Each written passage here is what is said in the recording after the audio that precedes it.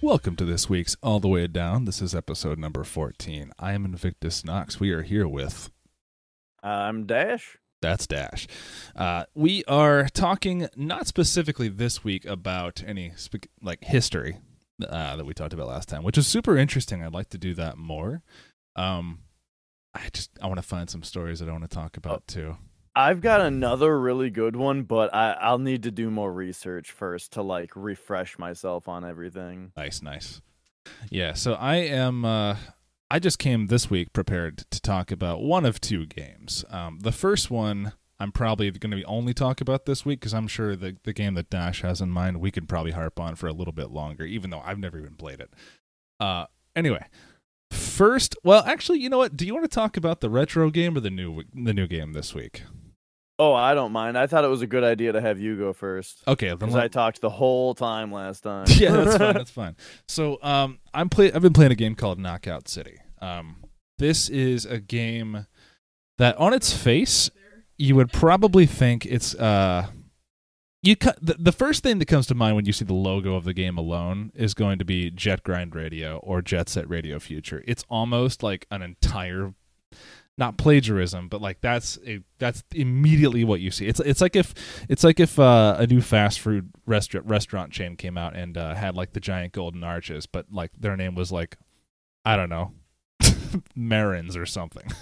Right. But yeah, this is Knockout City, and it's nothing like Jet Set Radio Future in that you are skating the entire time. It seemed like the whole point of that game was to so here's a little bit of a prefix. Damn it, what's the word? Prefix? That's not it. Preface. There we go. Can't remember my words today. I didn't play either of those games yet. Except for about 10 minutes in a Target and a kiosk. Are you still talking about Jet Set Radio? I'm talking about Jet Set Radio, yeah. God, tell us about Knockout City. Well, I need to tell you about that to tell you how it's not like that at all. So It's like imagine Tony Hawk with music. Well, Tony Hawk definitely has music, right? Yeah, and there's like graffiti and you rollerblade around and it's cell shaded and it's really stylish and it was on Dreamcast. So now take that and then make it dodgeball. And not really any skating or like the music doesn't influence anything like I'm pretty sure it does in Jet Set, or at least Jet Grind Radio did. But dodgeball, on its face, pretty simple, but it's actually got three like distinct, maybe not three, but there's a couple layers of like fucking rock, paper, scissors that you're playing here. And that's exactly why it kind of attracted me, because if you approach this game from a fighting game mindset, you do pretty well, because in fighting, I need you to take a step back. Yeah, go ahead. What is this game? Knockout City. It is genre. Shit. Could you define that? It's definitely a third-person shooter kind of game, but it's dodgeball. But imagine you have a little bit more movement mechanics than a traditional like shooter. And are you fighting against other people, or is it a campaign? It's definitely multiplayer. Oh. Yeah. Okay. So we got a online, I'm guessing, multiplayer arena shooter. Yes. But you are rollerblading around? Nope, no rollerblades to speak of. Okay. Yeah, you're just running around. But it's third person and you're throwing dodgeballs. Got it. Okay. I needed that like super base level. So back to what you were saying. Yeah, sorry. Anyway, it happens. Essentially, you have different kinds of balls that will, have different properties. They're essentially just like weapon types. And then there's different ways that you can throw them. You have a lob toss, you have a spin toss, you can throw curveballs. There's a whole pressure system involved that kind of just like tells you how fast whatever ball you're using is going to travel to the other intended target once you've locked on. You can choose to lock on, or you can choose to just throw. There's a whole bunch involved in just a simple one-on-one exchange, which, by the way, it has a one-on-one mode. The traditional way to fight is 3v3. It's like a team KO kind of situation. And they got different kinds of maps where you can kind of really just get to the, like, it's an arena shooter almost, basically, except you have a lot more dealings with the environment for cover, because as you can imagine, with a ball, you're not going to shoot through most walls in an FPS, but a ball you can curve around. Like, you can actually get enough spin to say, I'm going to hit the person in the most difficult to reach spot in the middle of this wall from the exact opposite side of the wall, and you can do it. Mhm. You can do it by With going like ricochets and curves and stuff. I think making adding ricochets to that game would make it pretty awful pretty quick because it's so chaotic already.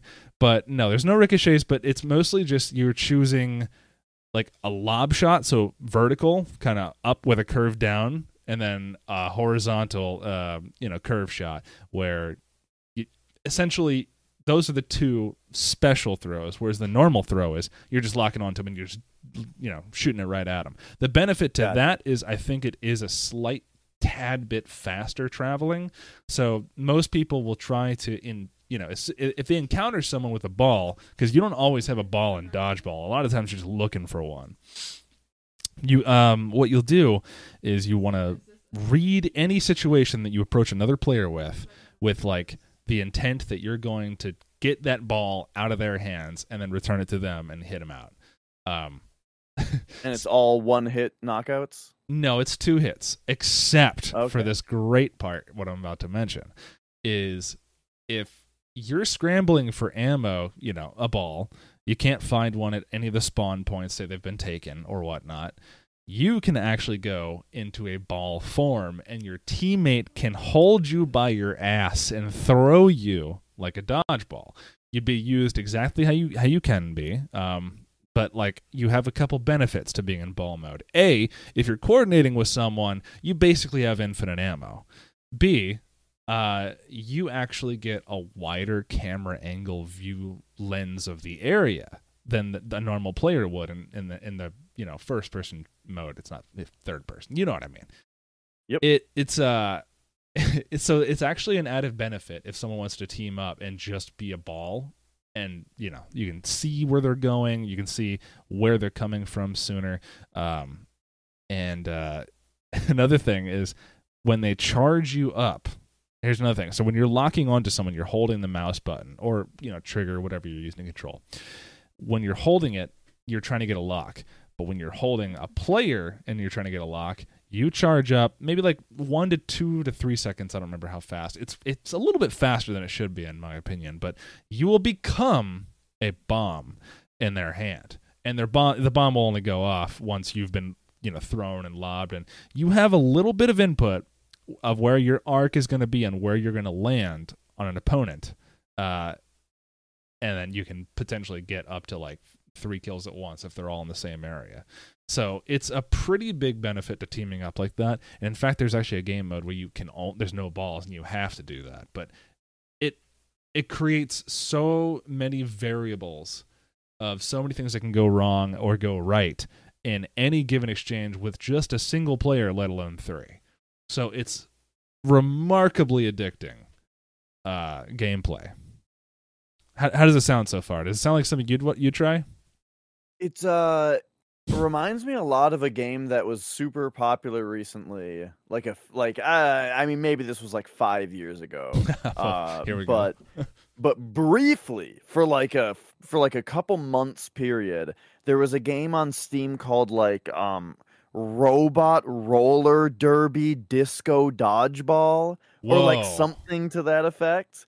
And people lost their shit over the game because despite just being like, the graphics were dumb where you were just like robots playing dodgeball, it was like an arena shooter, and people were super into it because it was fast paced and, jumping around an arena, throwing shit at other people, and it was fun. And, people who really liked, playing Quake back in the day and stuff were into having another, game that was kind of similar to it with like quick deaths, but all based on like fast movement and aiming and stuff. So I can definitely see it, kind of having a similar appeal to that, but the wackiness with it, with like curve shots and throwing another player and stuff, that kind of reminds me of stuff like, like Windjammers or like Lethal League and, just games that are like nutso, That's a great comparison. I can't believe I didn't think about Windjammers, but yeah, it's a lot like Windjammers in how you choose to attack in a certain way. Yeah.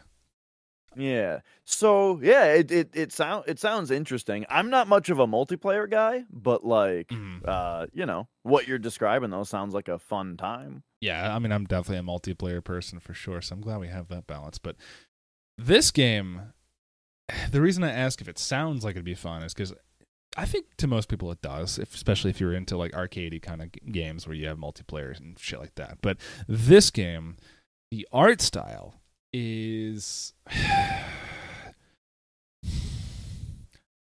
I want to say terrible, but it has really good elements actually. The level design is great. Nothing wrong with it at all. It's got this very like cell shaded art deco kind of feel to it where like you can kind of tell when they were taking influence from like the visual aspects of Jet Grind Radio, Jet Set Radio Future, etc. They were trying to make it so like you as like I don't know, like a hip hop themed kind of character are in this very like conservative New York like old style construction. So it's an already like an artistic contrast right off the bat, and your point is to explore the level and spread your like actual art influence by tagging stuff in that game.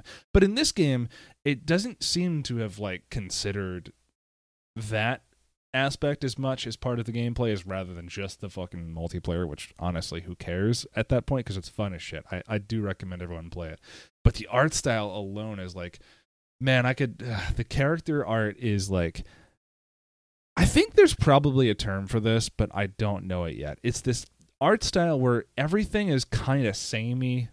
It's like that real samey, like teen, grown-up Pixar look. You know what I mean?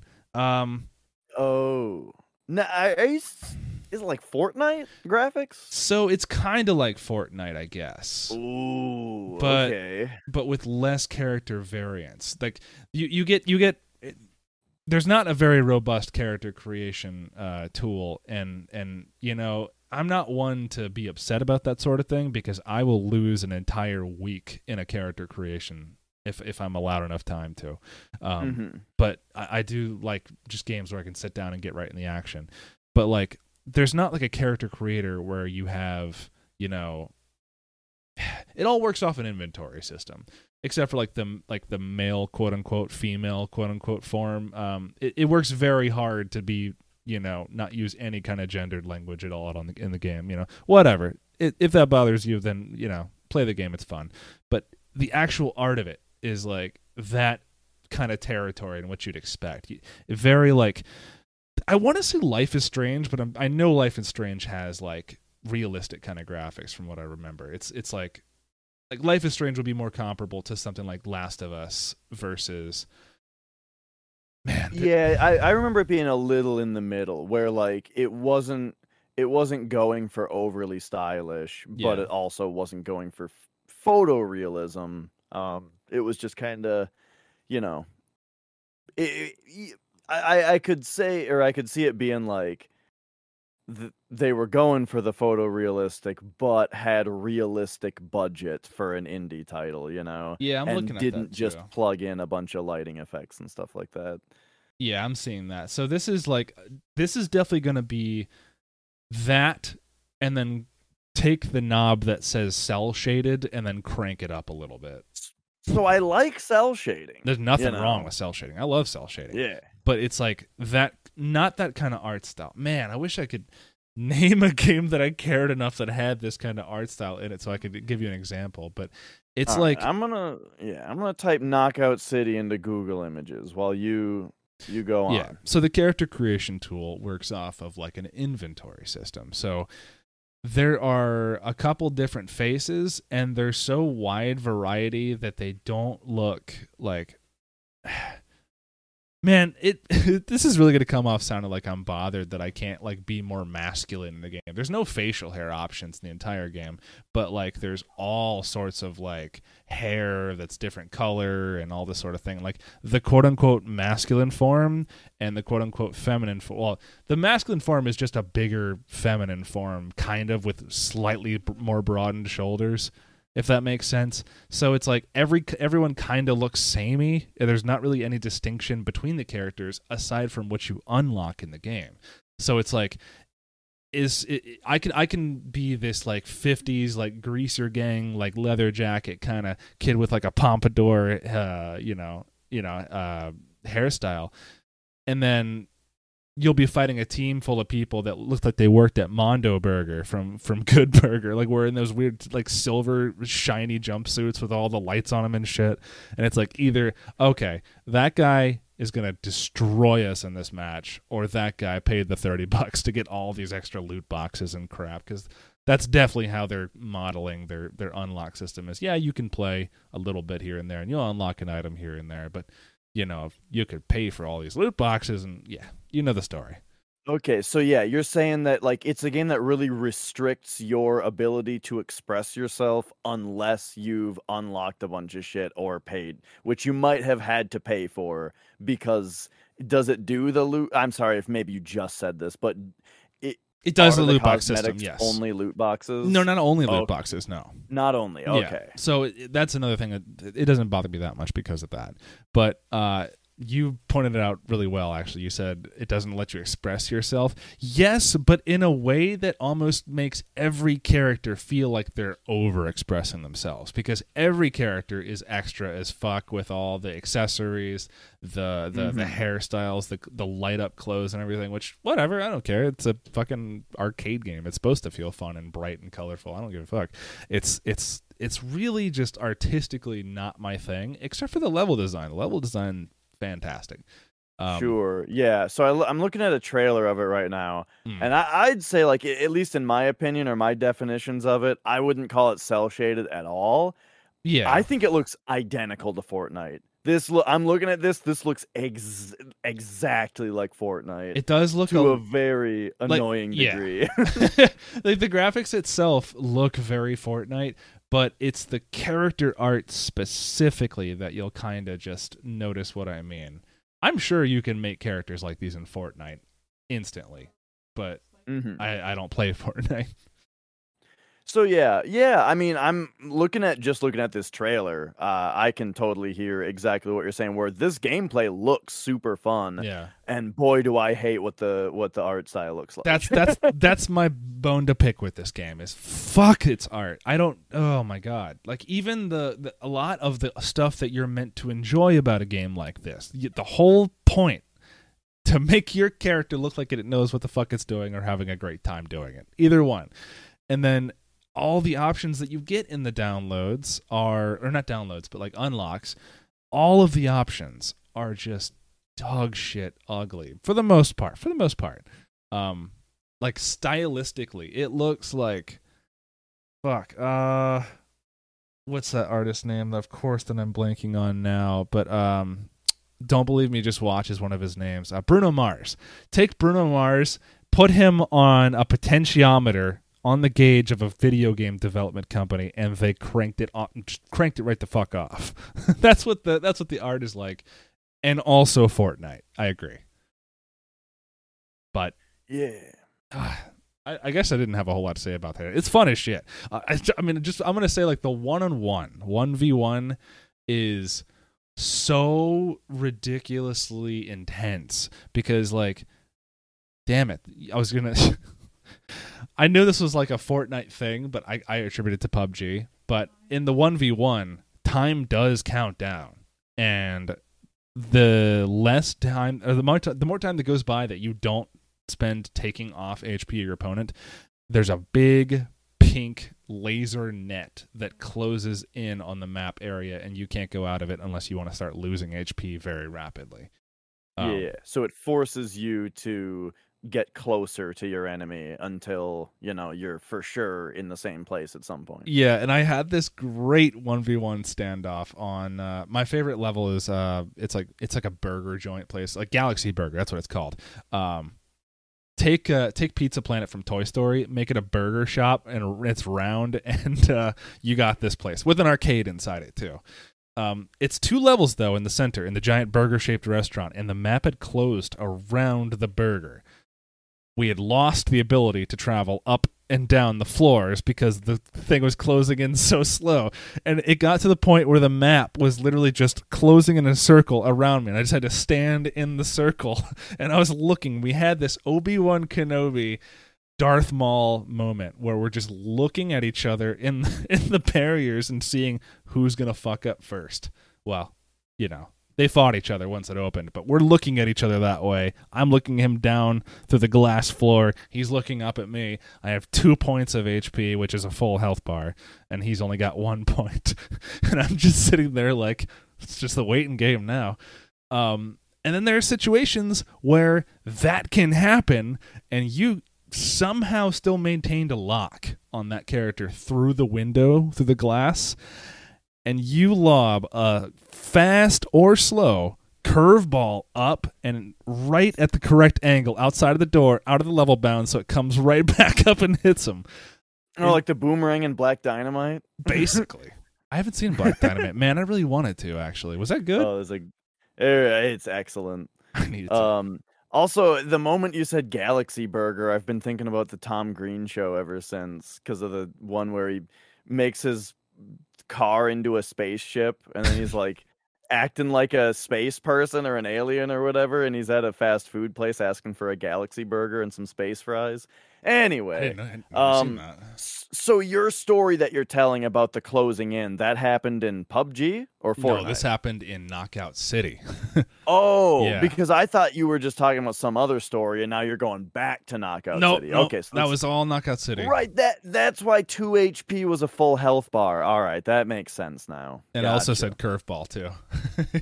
Well, when you went to the curveball, I was like, okay, now we're talking about what this would... I was following your story weirdly. Sorry, no, I explained the stories poorly. Sorry. About the art style, talking about it kind of reminds me of another game I've been seeing recently called Biomutant. I haven't played it, but I've seen a little bit about it, and that game also is like... when I first saw the trailer for it, it's like an open world game where you play as like an anthropomorphized animal, Yeah, so it looks like a little raccoon, right? Yeah, and you there's a little bit of customization to it, right? Where you can be like a fighter or a rogue or a wizard kind of thing, or maybe it's ranger and there's not magic. I don't really know, but I watched this trailer and I kind of liked what the guy was saying about it. They were saying like, because they were name dropping, and I wish more game trailers would name drop, where they were saying like, yeah, we really like Breath of the Wild. And like we want to make an open world game that's kind of more like that, and I'm like, hey, that sounds good. And they kind of went through like, oh, it's this open world game where you're gonna have a lot of choices and you can build your character in different ways and all this kind of stuff. But good God, I'm looking at this trailer and I hate this art style. Like, really? Not just the art style, but a lot of it is the menus. The menus and like the interface looks like Fortnite. And I'm wondering if this is like gonna be a thing now. Where how the PS3 generation, everyone like kind of jokes about how everything was brown. That whole generation was just brown. I feel like we might be getting into like the Fortnite generation now, where everything looks like Fortnite. Why was everything brown?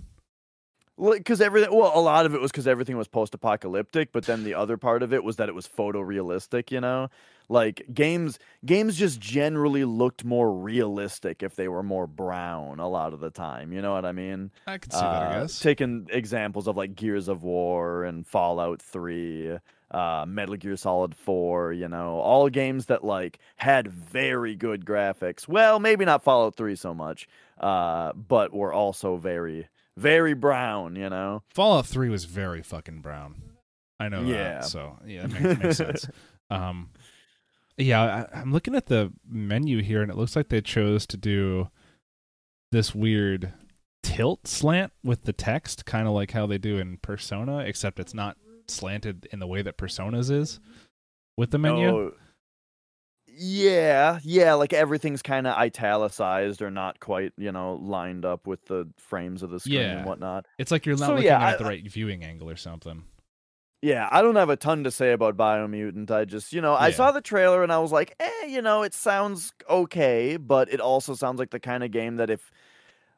I'm real picky with open world stuff. But you liked it though, right? So I haven't played it. Oh, okay. You're just talking about the style. Yeah, just talking about the art style, and then I did watch someone play it a little bit on Twitch, and I thought the combat looked real bad. So I don't know if I'm gonna bother with it. But hey, it's out now. I would encourage people to look it up for themselves and check it out because it looks like something that if it's your kind of thing, then maybe you'll really like it. But yeah, I like that Knockout City is a success story for me, because usually, especially as a person into fighting games, if the art of something is bad, when it comes to fighting games, it's just way more bad than it would be in other games, I think. But in general, art typically, well, maybe not even art, just the way shit looks. It's got to look good. If it doesn't look good, then I typically don't. It doesn't grab my attention. I'm not saying it's bad, but like there are games like Knockout City where I think just look kind of dog shit, dude. But they're so much fun. So I like success stories like that. Yeah. Do you know who made the game? Yeah, so I know it's an EA game. I think it actually may be just straight up EA. Oh, that's surprising. I think it says it's maybe not. Yeah, I think it's an EA original actually, is what they labeled it. But I'm not sure. I know it's in the Epic Store. It forces you to use not the Epic Store. Damn it, EA's Origin. It uses you to forces you. To use you Origin. Have to get it through Origin? No, so it's on Steam. But Steam launches Origin. Oh, I hate that shit. Yeah, like, some Steam games will launch Uplay or Origin or whatever other thing. Uplay's way worse. To launch them. Yeah. Yeah. I got a free game recently for like a giveaway that a streamer was doing, Mm-hmm. And when they sent me the code and mentioned it was a Uplay code, I was like, maybe just give it to the next person. I don't deal with Uplay. Take that shit out of here. Yeah, I was gonna say God, the worst though. I think, man, the worst had to be Games for Windows Live. Do you remember that? So I have one positive thing to say about Games for Windows Live. Okay. And it has to do with Fallout 3 again. Oh. So Fallout 3 had this really bad habit of crashing anytime that you tried to alt-tab, And this carried over to New Vegas and Oblivion and stuff. Just Bethesda games in general. That Gamebryo engine hates being alt-tabbed, It'll just crash when you... Gamebryo. I'm pretty sure that's the name of the engine that like Fallout 3 and Oblivion and Skyrim and New Vegas are on. I thought... Oh, okay. I've heard Gamebryo before. I didn't think that was that engine, though. I could be wrong. I think so, though. Anyway, but the point is that the engine that all those games are on hate being alt-tabbed, and you end up crashing your game all the time. However, if you hit that home key and you opened the Games for Windows Live interface, then you could alt-tab out of the game. Do whatever you wanted. Alt-tab back in. It'll go just fine. And then you hit the button to exit it. It made it so you could do that. So, hey, cool. That's the one good thing I have to say about it. Other than that, it was horseshit. I hated it. I was going to say, a Windows feature works with a Windows program. Who would have thought? Right. Hey, it makes the game behave how it should in this one particular way. To be fair, I mean, that's not a common thing where Windows things work with other Windows things. Not all the time, anyway. But, yeah, all right. So, Knockout City, success story, awful art, great gameplay, go play it. We had a retro game to talk about on this retro podcast. That's right. I've been playing The Legend of Zelda Oracle of Seasons, which is less retro than I thought it was. This fucking game came out in like 2001 or something. It came out after Majora's Mask. What is up with Game Boy Color games coming out at Game Boy Advance time, man?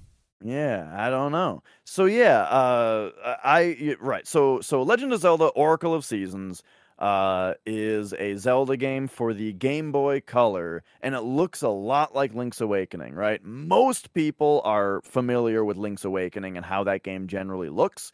Oracle of Seasons looks very, very similar. But it's on the Game Boy Color, and so, There was Link's Awakening DX that worked with Game Boy Color stuff, so it kind of looks more like that. But in general, this game looks a little bit more impressive than either of those. As in, like, just the Game Boy Color seems to have some neat things to it that I didn't know it had. Just where there's some nice visual effects here and there. Oh yeah. On top of it just being in color, like the opening cutscene, for example, looks really, really good.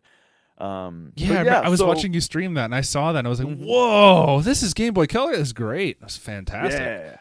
Yeah. So it plays a lot like Link's Awakening, except just everything about it is better. So I'll give you like the brief talk about Link's Awakening, which is that is kind of my favorite Zelda. Partly because I'm very nostalgic for it since it was like the first game I ever owned. And how it works as a Zelda game is that it's kind of clunky and kind of tedious because you can equip. It's not like the NES game where B is always your sword and then A is whatever you switch it to. It is more like you can change B and A, and you have to do that all the time. So like you can change what is equipped on B and you can change what is equipped on A for two different things. But that means that you don't always have a dedicated sword button, right? So you pretty much have B on sword most of the time because you're fighting things pretty often. But the thing that makes it kind of tedious is that like any time that you want to pick up an object, you have to equip the power brace. Anytime that you want to jump over a pit, you have to equip the jump item. And that's mainly the thing, is that those two items you're having to flip around all the time. Ew. Yeah. So like there is a lot of like pausing, equip the other thing, unpause, do the action, then repause, go back to the thing you wanted and unpause, right? So that you can get past one obstacle. There's a lot of that. And then there's one more thing that makes it very tedious, which is that all of those objects that you can interact with in such a way have this blurb of text that pop up should you ever accidentally bump into them, If you like press Link into a rock that you need the power brace to pick up, it brings up this text box that says like, "Wow, this object looks heavy. You'll need a special item to tackle this obstacle," or something like that. And like it has to type it out, and it's Game Boy, so the screen in the text box is tiny. So it's like 4 lines of text that you have to scroll through in order to do that. Every single fucking time that you bump into a rock, So like that kind of thing with the game is extremely tedious. But it's a great game because the thing about Zelda is that Link's Awakening was only the 3rd Zelda game, right? I want to say yeah. Yeah, I think it was the 3rd. No, it came out after Link to the Past. It was the... Did it? I think so. It came out in like 93 or 94, and I think Link to the Past was like 91. Anyway, the thing about Zelda 1 and 2 is that they don't really have puzzles so much as they have secrets. You know what I mean? So, like, there's a part, like, for example, maybe there's a part in... Yeah, for Link's Awakening. Mm-hmm. And then, so, like, in Zelda 1, there's, like, a room where you need to push a certain block to reveal a staircase, right? That's not really a puzzle. That's just, like, a secret. You know what I mean? Yeah, it came out after Link to the Past. Sorry, yeah, you're right. Mm-hmm.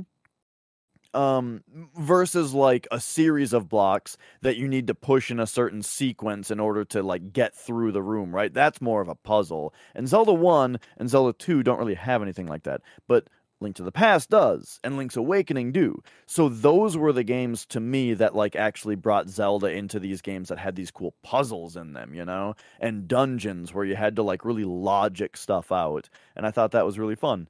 So yeah, like the dungeon design in Link's Awakening is really, really good, and the world map is really great. It's just got those bits of tedium to it, Oracle of Seasons is like Link's Awakening, but they made everything better, Like the visuals are a bit better. The soundtrack is about the same in some areas, but it's got a couple dungeon tunes that are just bangers. But then like they got rid. First of all, they got rid of. They made text scroll faster. So now when there's those text boxes, you can just mash through them and they go much quicker. Great.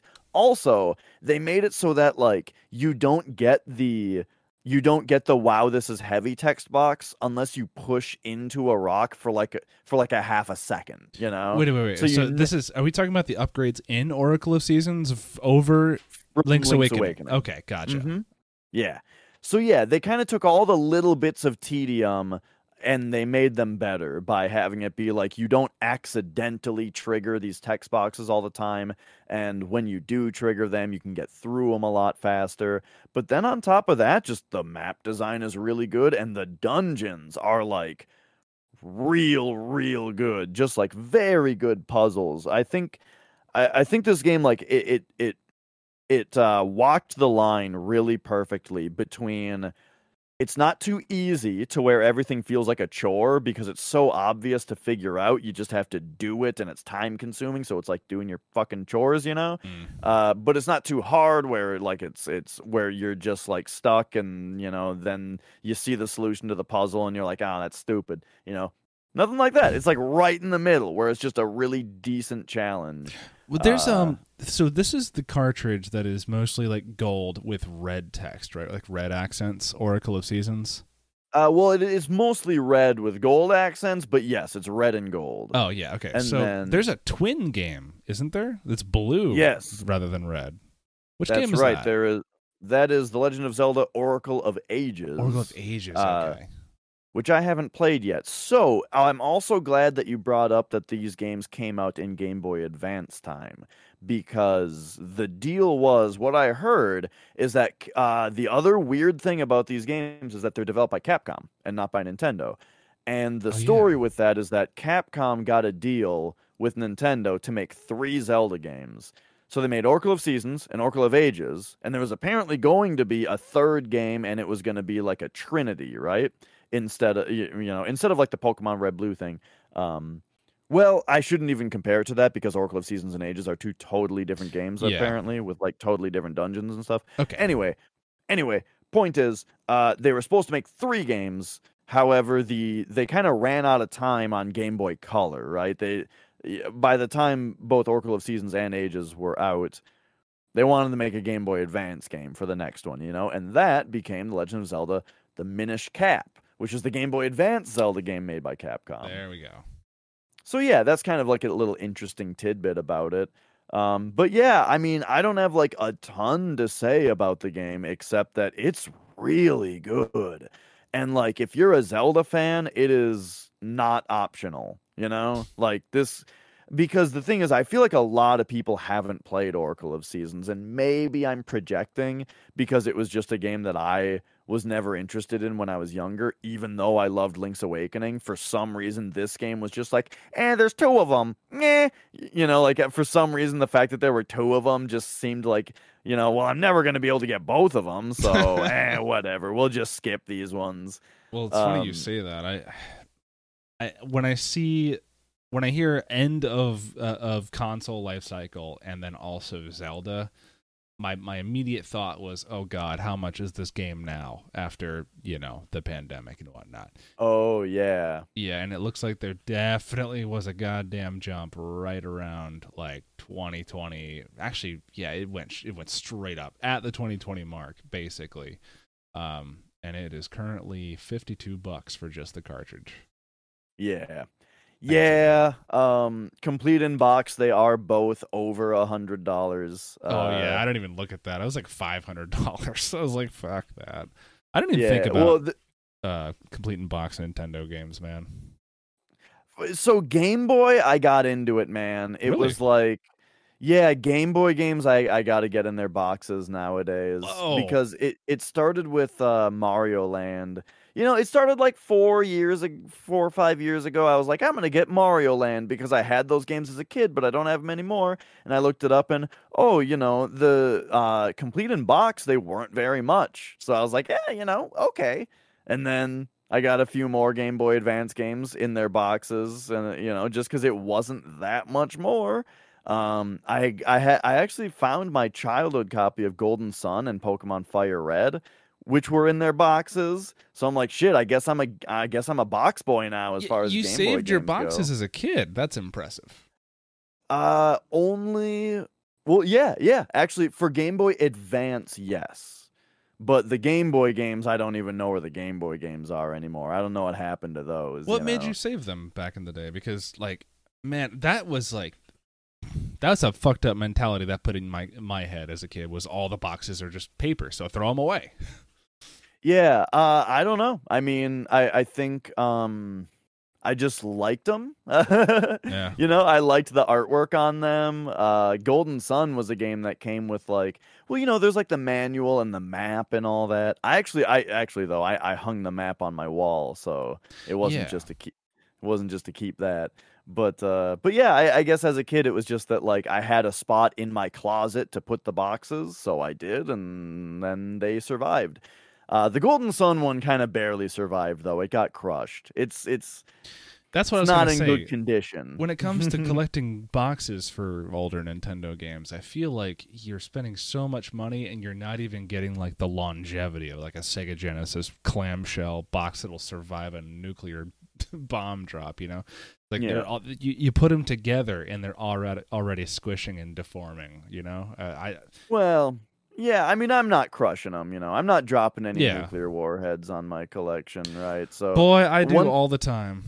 Nowadays, once they're on the shelf, then I'm not too worried about their health, because it'll be good there. But yeah, so Oracle of Seasons is like, I think it's one of the best Zeldas I've played. I just really, really liked the dungeon designs and the puzzles and the writing too. Like, it was funny. There was a lot of really, really great dialogue. Especially there's like an underworld that you go to where all the people are like taking baths in the lava, and like they eat the lava and stuff. And they're those cute little designs that you love where they're like hooded but they got glowy eyes in the hoods, and one of them goes on a yeah. One of them goes on a date with you, and everyone else is jealous. It's good stuff. Like, very humorous game, and yeah, I just kind of really liked everything about it, and I'm really excited to play Oracle of Ages now. I'm gonna give it a minute though. We're gonna slip a Castlevania game in there first, but yeah, I'm very excited for Oracle of Ages now because Seasons was real good. I was gonna say it's not surprising that Capcom made a good game, especially at that time. It's surprising to me to learn that Capcom had the license to make a Zelda game, because how many times did Nintendo realistically do that with their mainline IPs, especially something as big as Zelda? They have Rare making Donkey Kong. And Donkey Kong is not even. Donkey Kong was a massive IP for Nintendo, but realistically today, he's a Smash character. But like well, with Zelda, they actually did. Sorry, I they actually did license another company to make 3 Zelda games already. Whoa. And that company was Philips, and it was a goddamn disaster. Fucking disaster. So it is surprising that they did it again. Yeah, I was just about to say, hang on, because that was definitely before this happened. But I guess Capcom just has that name behind it. Philips wasn't doing shit at the time. Philips was making CD hardware. They weren't like providing, They approached Philips for a reason of, we need cheap CD players for our console. Not really like, let's make a good game. But yeah, I wonder, man, could you imagine the meeting between Philips and Nintendo going down in a certain way where it's just like Philips just rails a line of Coke in the bathroom like, we're going to get us a fucking Zelda game out of this deal. And it worked somehow. I don't know. They tried something, got burned, but man, Capcom, I guess, at the same time was still making platformers because they made Shantae in 2001. on the Game Boy Color. And that was Game Boy Color. Yeah. And that's what made me like wonder why the fuck this game came out in 2001 if it's a mainline Zelda game. Yeah. But I need to get into these Zelda games, especially the Game Boy ones, because Game Boy's my favorite hardware just because of how much you can do with so little. So oh shit, I lost it. It was about those Capcom? Philips Zelda games and about Capcom. Wait, Capcom has something to do with that? No.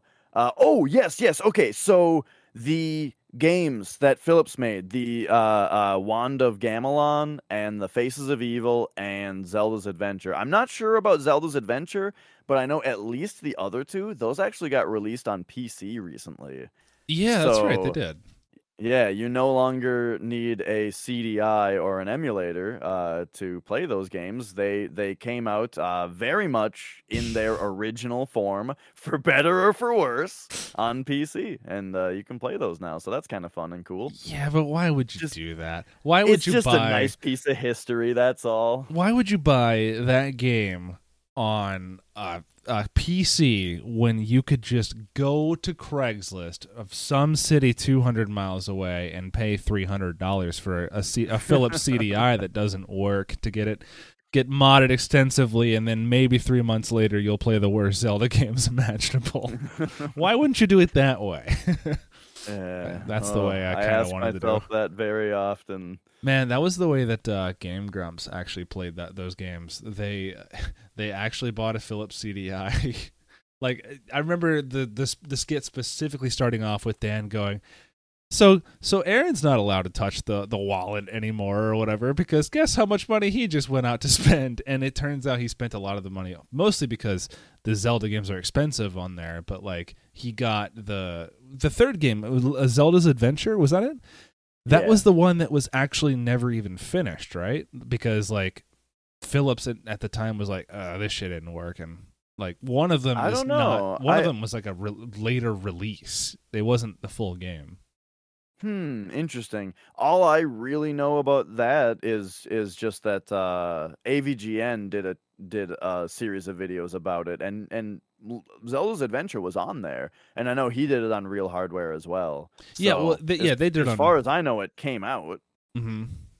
Yeah, they did it on real hardware as well. It's just I'm just remembering the third one. Whatever the third game was the one that was like half a game. Okay, you're saying it came out. It just seemed like it was unfinished. I think so. In my incredibly unresearched opinion.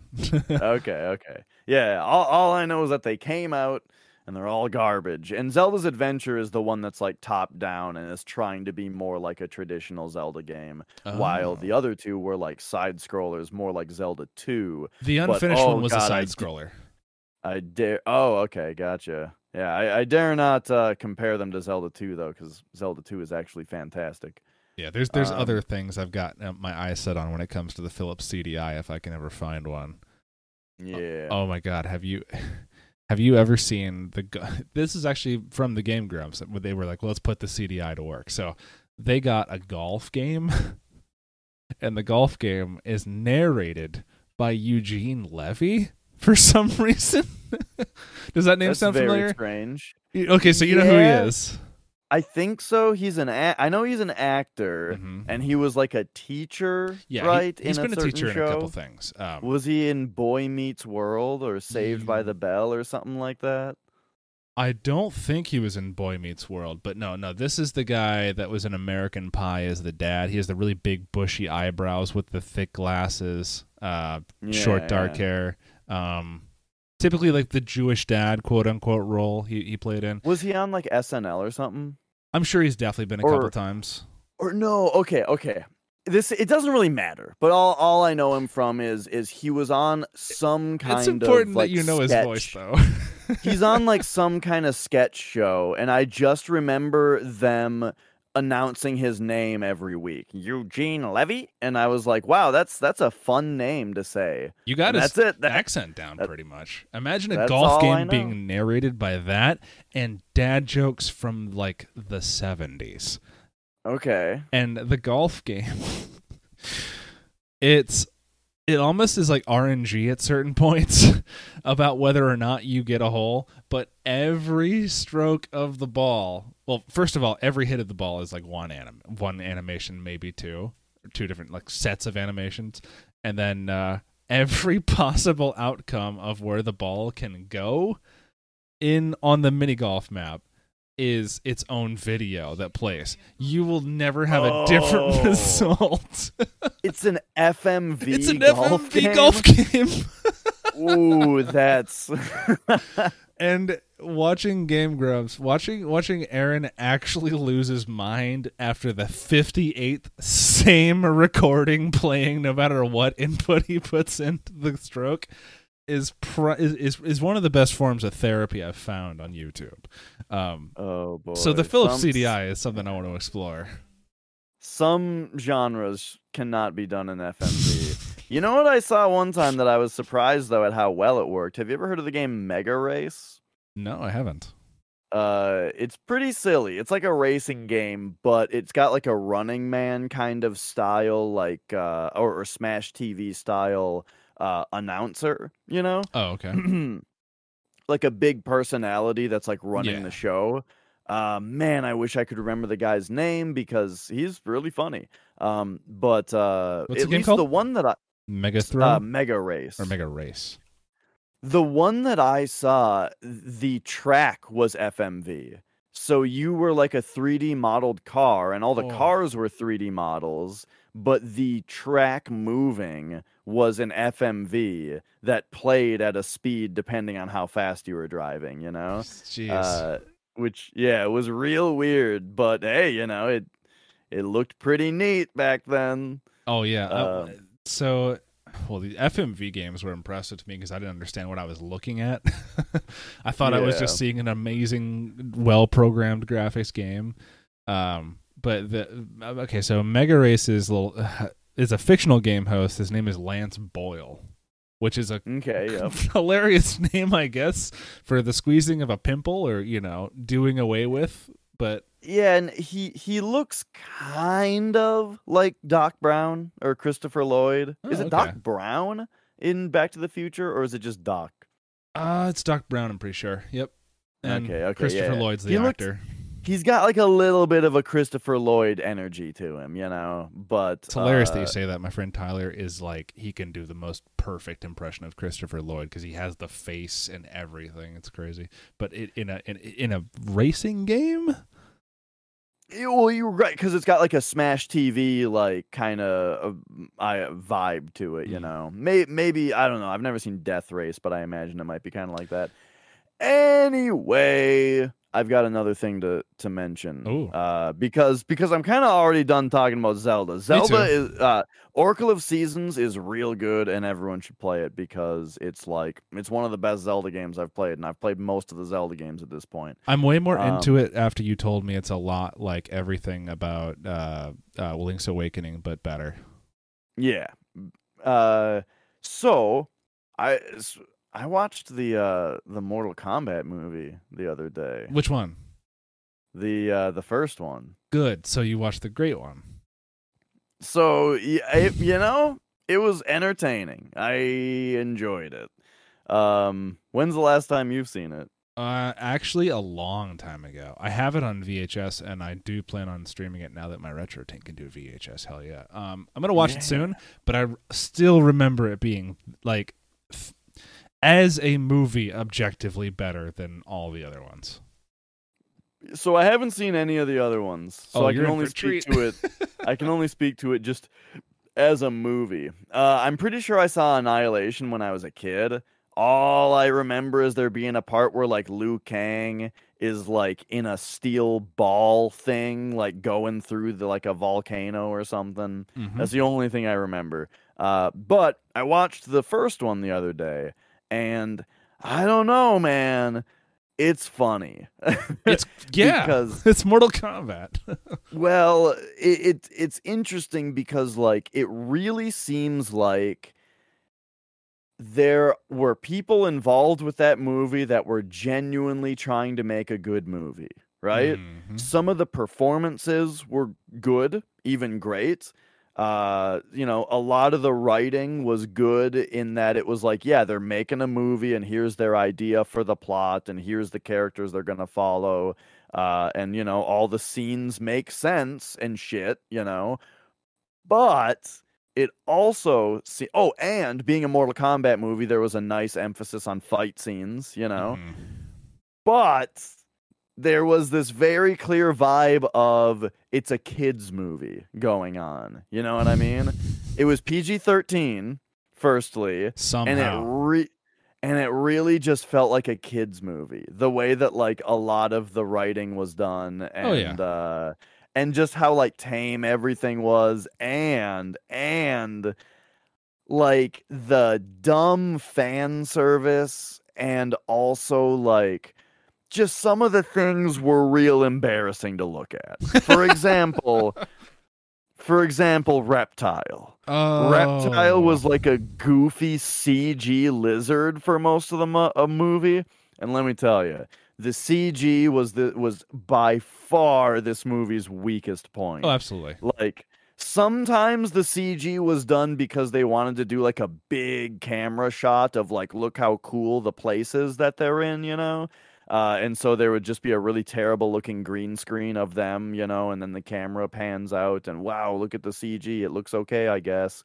But when you got to shit like Reptile, the lizard man that was like jumping around, it looked straight up embarrassing. It's like bad. I was physically cringing and feeling very embarrassed that I convinced my girlfriend to watch this movie with me. How do you think I feel as a Reptile main? I have never had a good, like, it's a meme in Mortal Kombat history that there will never ever be a good, accurate adaptation representation of Reptile. It was bad. But then there was other stuff too, though, like when Scorpion holds his hand up, right? And like the thing comes out, the hook comes out, but it's like a little dragon head or something. Yeah. That thing was CG Terrible. and looked fucking terrible. Awful.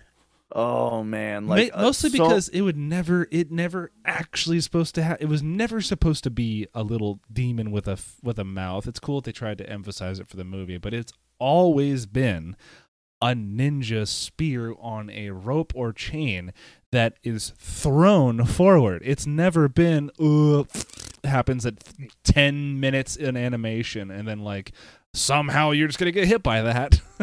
Yeah, and this kind of thing is like that, and that's the kind of stuff that was like screaming kids movie during the viewing of it.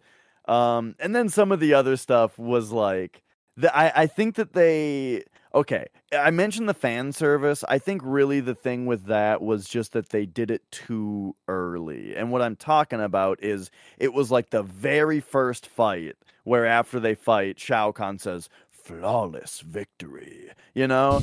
And I think first of all they said flawless victory too many times, you know? They should have kept it to once and they should have saved it. The other thing that they should have saved was the finish him, because man, I'm forgetting the exact details, but I felt like there was one scene where they did the finish him way too early. Did you say Shao Kahn said that, by the way?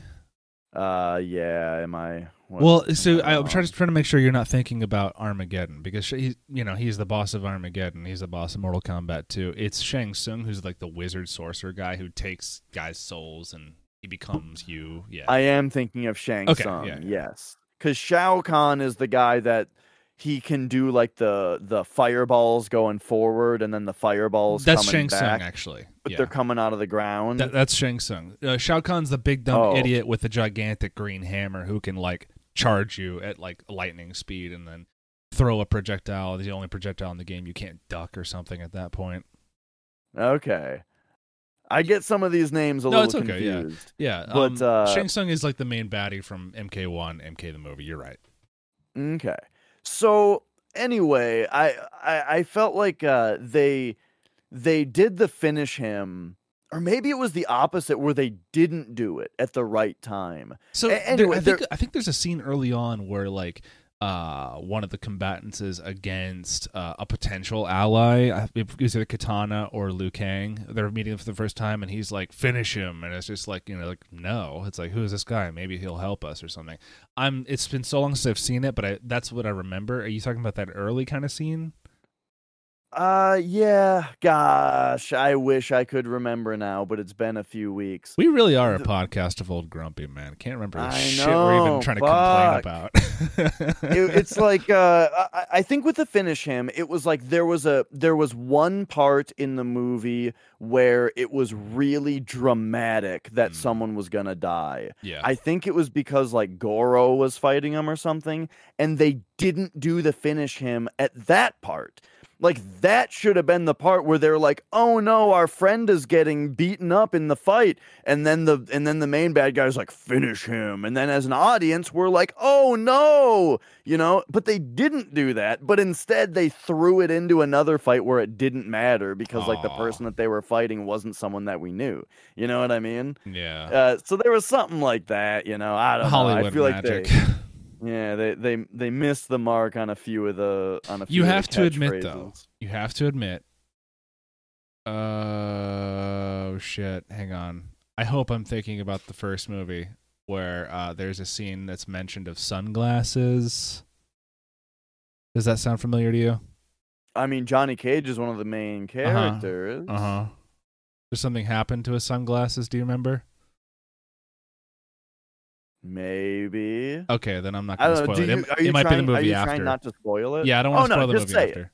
Just say it. I probably just forgot. Well, there's a golden scene, like the honestly, like one of the crown jewels, if you'll excuse the expression, of the movie is Johnny Cage starting his fight off with Goro, and it pulls the glasses off his face and crushes him in one of his many hands, and he's just like, "Those were $600 sunglasses, asshole," and then just like drops down in Johnny Cage fashion and just socks him right in the nuts. Yeah, like yes, that was in the movie. Okay, so that was the first movie. I was just making sure. Yeah. Goro is in it. What's interesting is that the movie has a whole bunch of terrible, embarrassing CG, but then Goro is like stop motion. He's done totally he's stop motion, like but he's also actual special effects makeup too. I'm pretty sure there's a dude in that suit, but actually, hang on, stop motion. I'm thinking like claymation. It really looks like stop motion. Well, claymation and stop motion are like super similar. Yeah, except no clay. Except there's definitely probably clay in the special. Anyway, it was done really well, though. I agree. Except it's really slow because he was. I feel like the way that they shot it forced it to be kind of a slow scene, whereas Goro's actually a kind of fast, terrifying fighter. And I wouldn't go so far as to say Goro looked good. He just looked a lot better than the CG stuff. Okay, yeah, comparatively, I should have said. Yeah. But yeah, to praise the movie though, I really thought it was a good idea to have it be like, all right, our main characters are gonna be like Sonya, Johnny Cage, and Liu Kang, and to some degree Raiden. It was a good idea to kind of focus on. I think it was just the cast of the first game, right? Because then there was Reptile, Kano. Was Goro in the first game? Goro is a boss, yes, is a sub boss. Like Kentaro is his brother in Mortal Kombat 2. There's Goro as the sub boss. There's Shang Tsung as the boss. You can't play those characters. Reptile's a hidden boss, so he's not a playable character in the first game. In the first game, you have Scorpion, Sonya Blade, Johnny Cage, Liu Kang, Sub-Zero, and Kano. And is there another one I'm missing? That might actually be it. Okay. Pretty sure. Because I really like, I guess, Raiden. Raiden, yes, there we go. Thank you. And that's 7, so there must be an 8th. But anyway, so what was Jax in it?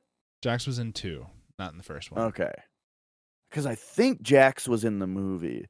But other than that, I feel like I feel like that's the only character that wasn't in the first game. Jax was definitely in the second movie. I don't remember if he's in the first.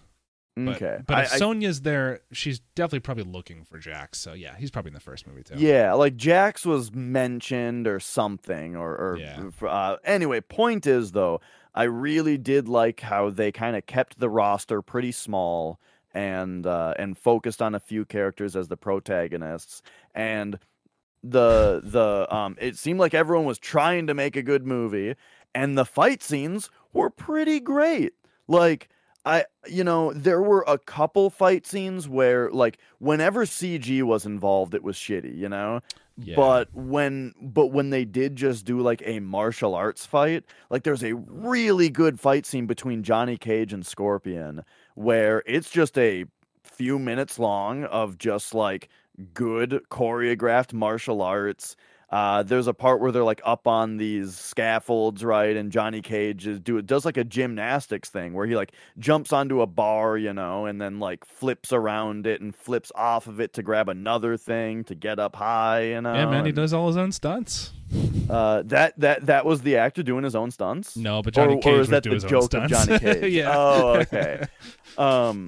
So yeah, I really liked the fight scenes, and overall, just having Liu Kang be kind of the main character, and it being about like his brother or whatever, they needed that because Liu Kang otherwise is pretty boring story wise. Like even Ed Boon, I want to say Ed Boon said himself he's always hated Liu Kang because he's always been kind of the entire point of that character was to be the intro, easy character to get, you can do the basics of the game very well with Liu Kang. And if you know how to, you just get a little bit of timing down and you're golden. He's easy to play. Mm-hmm. He's that character. So in many instances, he's always been the main character with like almost no story. Like there's not much to really focus on him because everyone knows it's all about Scorpion versus Sub-Zero, and maybe you have a cool character here and there that you're into after that. And so in the first movie, it does a really good job of laying out a really good narrative for Liu Kang. Everyone's just got a bone to pick with the sorcerer of the first tournament, of course. But it played it out very well. The second movie, Liu Kang, was pretty boring. Like it was. Gotcha, I'm not going to spoil it, but he's not really the focus of that movie, while entirely being the focus of that movie. I also liked that he was played by the guy who I only know as the brother from Beverly Hills Ninja. If you I've remember never that movie. seen that. What? Oh, okay. I've seen Beverly Hills Cop and I've seen the Beverly Hillbillies, but I've never seen Beverly Hills Ninja. Oh, it's a Chris Farley movie. What? Really? Oh shit. Yeah. Well, I mean, like, look, it's not a 10 out of 10 movie or anything, but if you like Chris Farley physical comedy, it's worth watching. It's got some really good stuff in it. I'll give it a shot. Is it an older movie? Is it out on VHS? Yeah, you can find it on VHS. Yeah, I mean it's a Chris Farley movie. Yeah, I'm gonna buy it if I see it on VHS. I'm going through this analog video thing.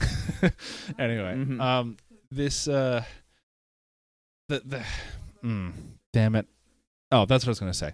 The actors who they picked for those two characters, Shang Tsung and Liu Kang, both really good actors. I don't know why they didn't cast the same actor for Liu Kang in the second movie. I can't remember why. But one of the things that they did in Mortal Kombat 11, the newest game, which I still haven't played, but I still think this is badass. They got the original actor from the first movie, mocapped in, like, his face modeled in and everything as the older Shang Tsung now, whereas he was the younger Shang Tsung back then. And that's the cool running thing with Shang Tsung is he's a shapeshifter. He's always he'll be an old hermit style kind of wizard guy to make you think like, oh, it's just a homeless person or something, but actually he's insanely powerful. And then in the new game, they have the ability to make it so he looks like the old Shang Tsung or the young Shang Tsung from Mortal Kombat 1, or the movie. And it looks badass. I wish they had done that with a few more characters because there's, I I don't want to go too far into Mortal Kombat, but man, they had some gold character designs that they just threw in the fucking garbage for this new game at the same time. Like, Mileena is the purple female ninja character. Are you talking about like the redesigns for 9 being really good and then they undid them in 11? No. No.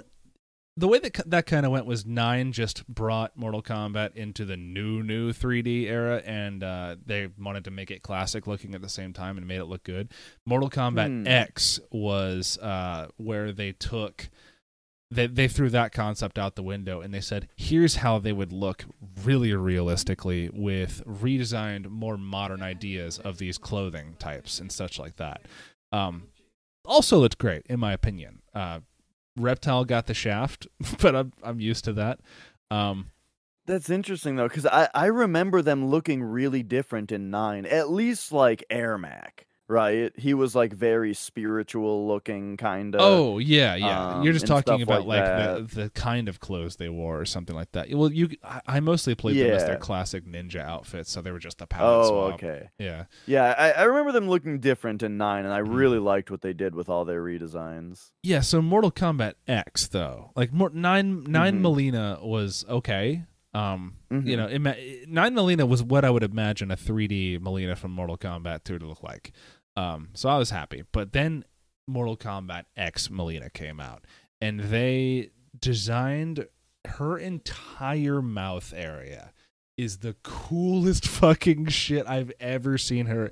Honestly, if you can Google it, I encourage it, because like it was not just like her mouth was like an eel mouth that opened up with rows of tiny needle teeth like she's been in the past.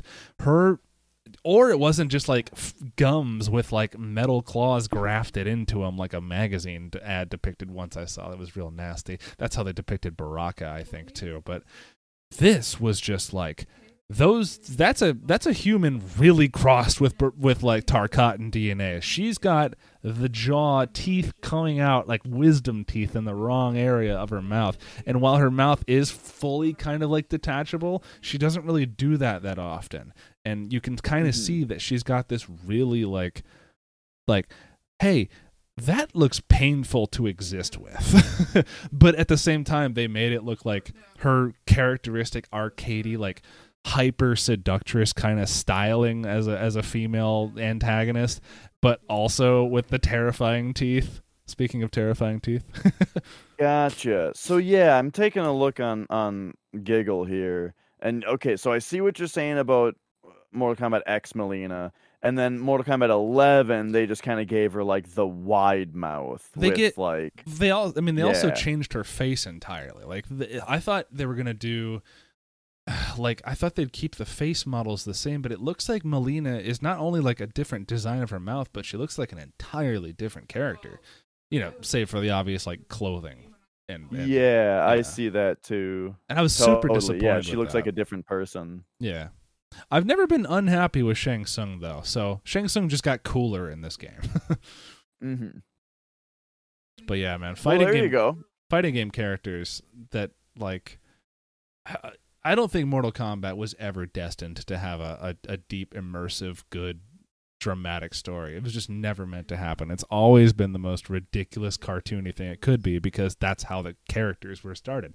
They're like, well, we could just do, you know, a couple guys wearing karate gis or whatever and fighting, or we could make every one of these characters have a special attribute about them and make them just ridiculously different looking and like unique. And I say that, but they definitely palette swapped a character to make a whole other character. But you know, sure, they made them just hyper like unique as their own character, I guess. And then they also added all the gore into it. So it was never meant to be like a super serious thing.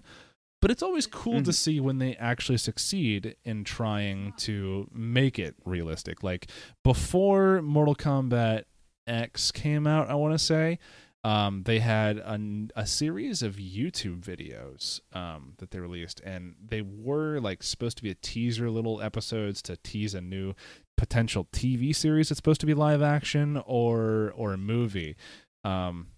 Spoiler alert, that didn't happen, but the teasers that they did were fantastic. adaptations to real life, because like I think the coolest one was Raiden. So they didn't change Raiden's character at all. He's actually still just a thunder god, except when he bolted down in some field. All right, and that field happened to be the recess area of a lunatic asylum. So he comes in there kind of almost naked and wearing nothing but the rest of it is just white. He is in a lunatic asylum, and they go, "Who are you? You're unregistered. This is crazy. This looks like an escapee. We need to get this guy back in." So, long story short, he meets a friend in his in his cell, and every day he's like, "I'm a thunder god," and they're like, "Take your medicine," and like hold him down when he gets pissed off, and like straps him to the table. And it's like this whole horror movie kind of aspect of what would really happen in a situation where a thunder god came to Earth.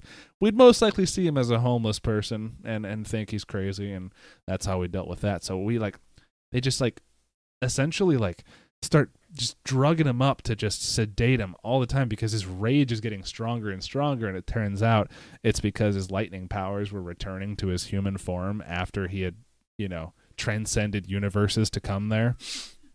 And one day he is just like, I think they almost escapes this lunatic asylum, and like they beat him down or some shit, and he's like, I can't do this anymore. So I think he actually it's really dark.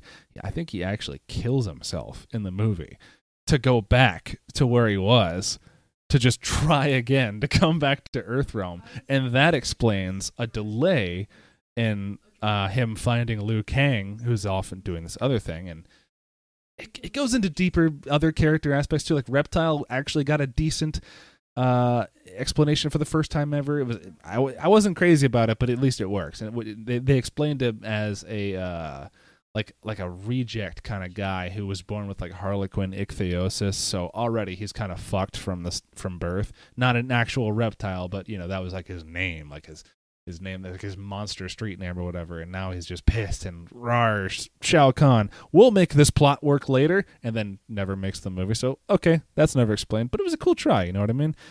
To see, trying to get a serious context from Mortal Kombat. So speaking of Raiden, as far as watching the first movie goes, he was the character that I could not take him seriously. The Highlander, you didn't like him? So I've never seen Highlander. Neither have I.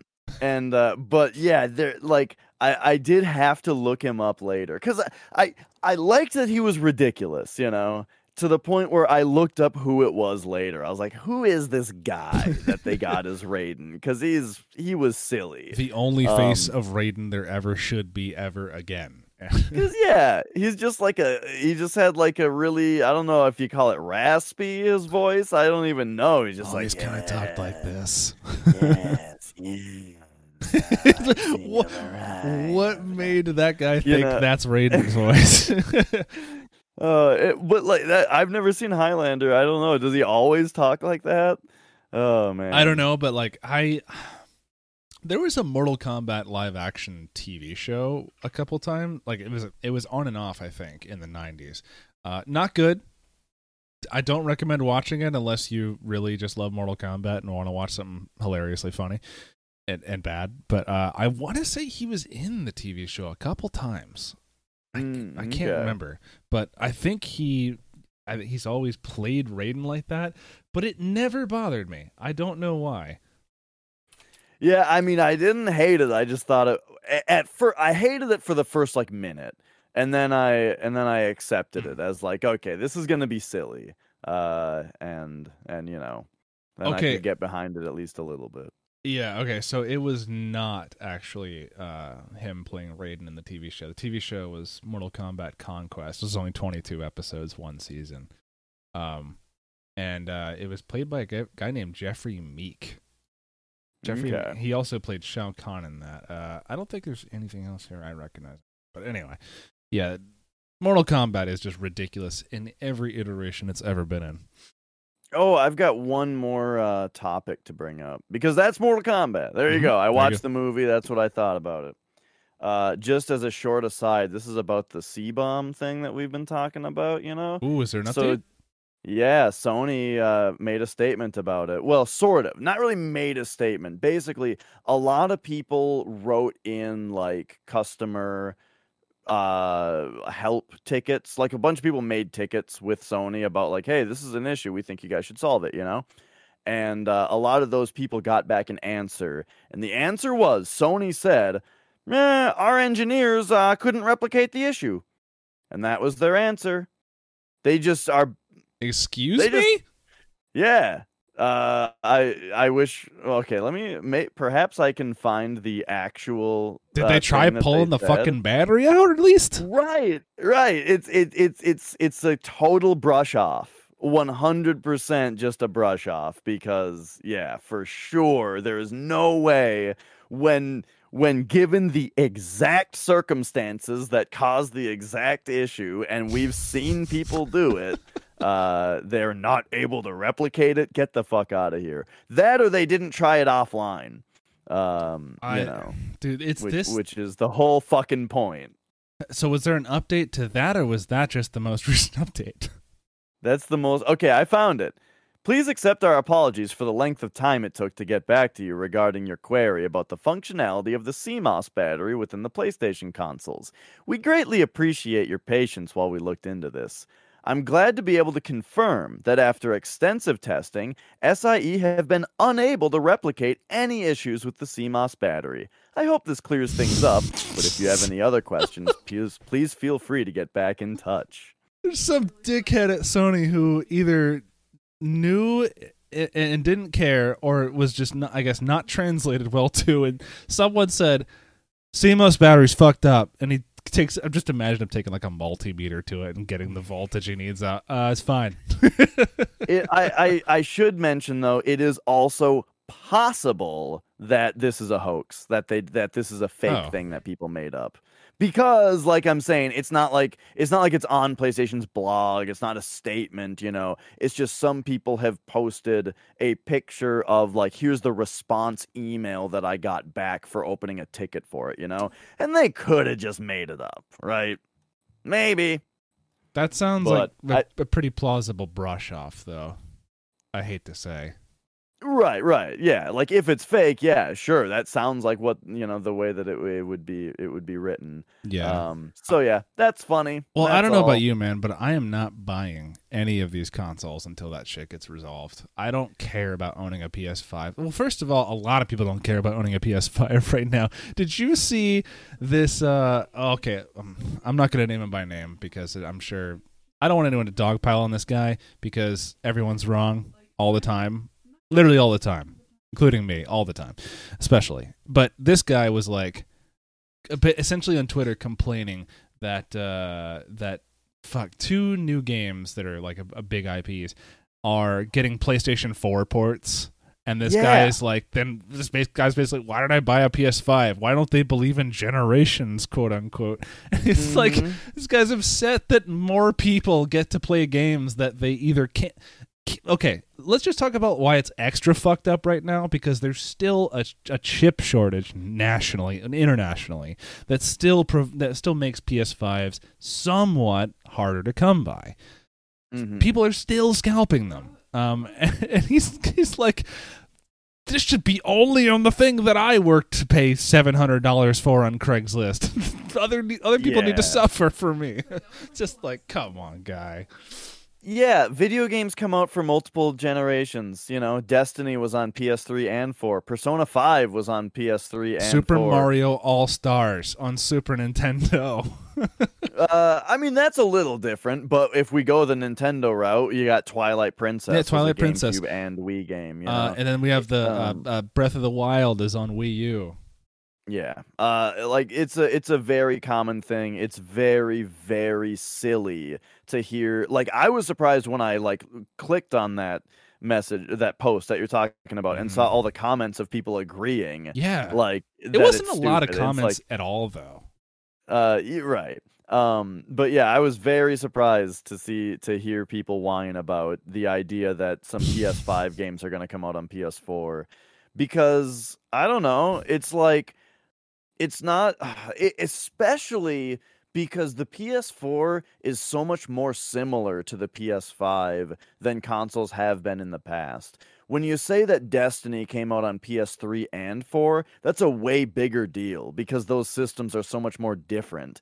While the PS4 and 5, I know that this is reductive, this isn't 100% correct, but it's very much more similar to it being the same build, except they disabled some features, like they disabled ray tracing and pulled the graphic sliders back a little bit, and there's your PS4 version, right? I thought you meant coming. Never mind. I thought you meant the other way around. Right. Yeah, I'm saying like the PS4 and 5 are so much more similar of systems that it's less work than it's ever been to make cross-generation systems or games. Yeah, because everything is a PC game now. Fundamentally, even if you have to program it a funny way to be Sony exclusive or whatever, it's still. Yeah, I agree. We're so far past the day where one company is going to use one radically different sound chip, so every game is going to sound like that's a game exclusive to that console. Hardware is the best of the best, and really it's just a marketing decision at this point what specs get into what console at what point in time. Yeah, and it's a marketing decision in large part as far as like how are they going to release the systems, right? Like because if they made it PS5 only, then that gives the message to everybody that like that it's Sony is done with the PS4, you know? And I don't know if that's necessarily what they want to say right now, especially like you're saying, because, you know, a lot of people can't find PS5s. Also, how long was the lifespan of PS2? Like, into PS3? I say this all the time. Last PS2 game was made in 2014, which is definitely after the PS4? No, 3 came out. So it's like it lasted so long. It's such a dumb take, man. Right. The PS5 has been out for less than a year, so, you know. And that's it for the people who can even get one. Yeah. So right. It's silly. Do you think they're going to fix it though? Do you think they're going to fix the C-bomb? No. If they're not and Microsoft fixes it, that's where I'm going. I need an Xbox at that point. I don't know if Microsoft will fix it either, but yeah, like I'm not saying I don't want them to, of course, but I'm just saying like realistically, pragmatically, and somewhat pessimistically, no. Think about it this way, though. Think about it this way: if Microsoft in their Xbox consoles doesn't fix that, what? I'm just gonna say it's probably. If it becomes an accessibility issue and it becomes easy to tackle, I think it's going to be way easier to pop an Xbox game into a PC and get some kind of weird software patch and just play it on a PC eventually, you know? I'm not sure. I mean, it's just structurally, right? Because they already have Microsoft. It's all one company. It's not even like you'd have to co-op too much. Yeah, I guess I kind of have no idea as far as that goes. I know what you mean though, but I think the only thing with that is if they're on NTFS on their Xbox discs, you know, I feel like that would be the only determining factor there. You mean NTSC? No, the NT file system. So you're actually talking about file system. Okay, yeah. Is that different than Xbox? I don't know. That's what I'm saying, is that I would be kind of surprised if Xbox was compatible with Windows in that way. I'm just saying it's if I had to spitball at a board and say which company is gonna preserve it for longer, I'm gonna say Xbox. But here we are with Nintendo being the king of the race. So I've actually only been buying Switch games since I learned about that. I've only bought PS4 games that I knew that I wanted now. Yeah, so right, totally. Yeah, I mean, my thing with it right now is I don't think that they're gonna fix it. And so I'm gonna kind of continue doing what I've always done, which is like if a game is PS5 exclusive and I want to play it, I'll buy it, you know. But you know, I prefer PC whenever I can. I'm the opposite. Well, hard asterisk there. I'm definitely a PC person when it comes to anything involving like quick twitch targeting and aiming and shit like that. So first person, third person shooters, I have to have a mouse and keyboard. But everything else, I've kind of just switched the mindset of I like owning my games, so I want them on my shelf. It's true. Yeah, it is. It is. What's the word when you do one thing that's like antithetical to the rest of what you believe in or the rest of what you do? I don't know, but that's it with me and Steam. Is that when even though I love owning all my games physically and that kind of thing, if a game is on PC is usually the number one place that I want to play it, and if I'm playing it on PC, I go to Steam first, right? Which is it's not, it doesn't line up with the rest of what I do, but I don't know, man. I really like Steam. I've been fucked over doing that once, for sure, though, and it's a shame because the game actually like mechanically felt like it would have been really good. And that's Wolfenstein, the New Order. I think that's the first of the 3 reboot games that they were, the new Wolfenstein games. Ran like dog shit on my GPU. Everyone online from the year 2012 and onwards about that game said any new generation GPU after that time has so much trouble running that game. At least if it was AMD. I don't know if NVIDIA cards had trouble, but either way, the only way to play that game in my situation at that time was to say, fuck my progress and just buy it on Xbox 360. I didn't have a 360 at the time, so I didn't have a choice. So I had to wade through that goddamn game, and I wish that I had bought that on 360.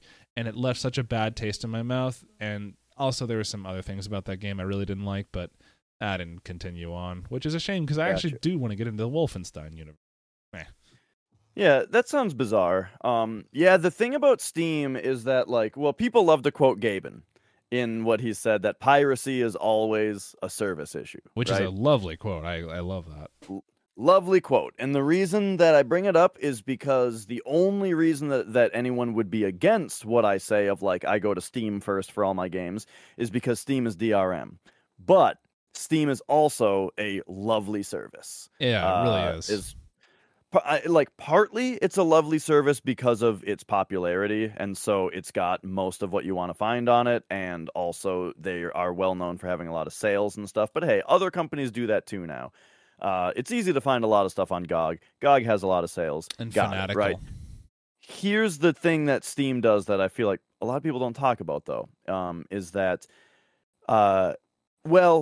first I'll talk about like my nostalgia with it, which is that, did you play PC games before Steam ever? Yes. It was the worst for convenience. Why do you say that? Because of product keys and back then when your other things were your PlayStation 2, right, versus playing a game on PS2, on PC you had to have a product key, you had to spend forever installing the game, and it took up a bunch of space on your hard drive, and then even though it took up a bunch of space on your hard drive, you still had to have the disc in the computer to authenticate. Right, all that shit. Gaming on PC felt very frustrating because of that sometimes. I would say that was definitely a pain in the ass, and I can see exactly where you're coming from, where Steam streamlines that and makes it so much better than it used to be.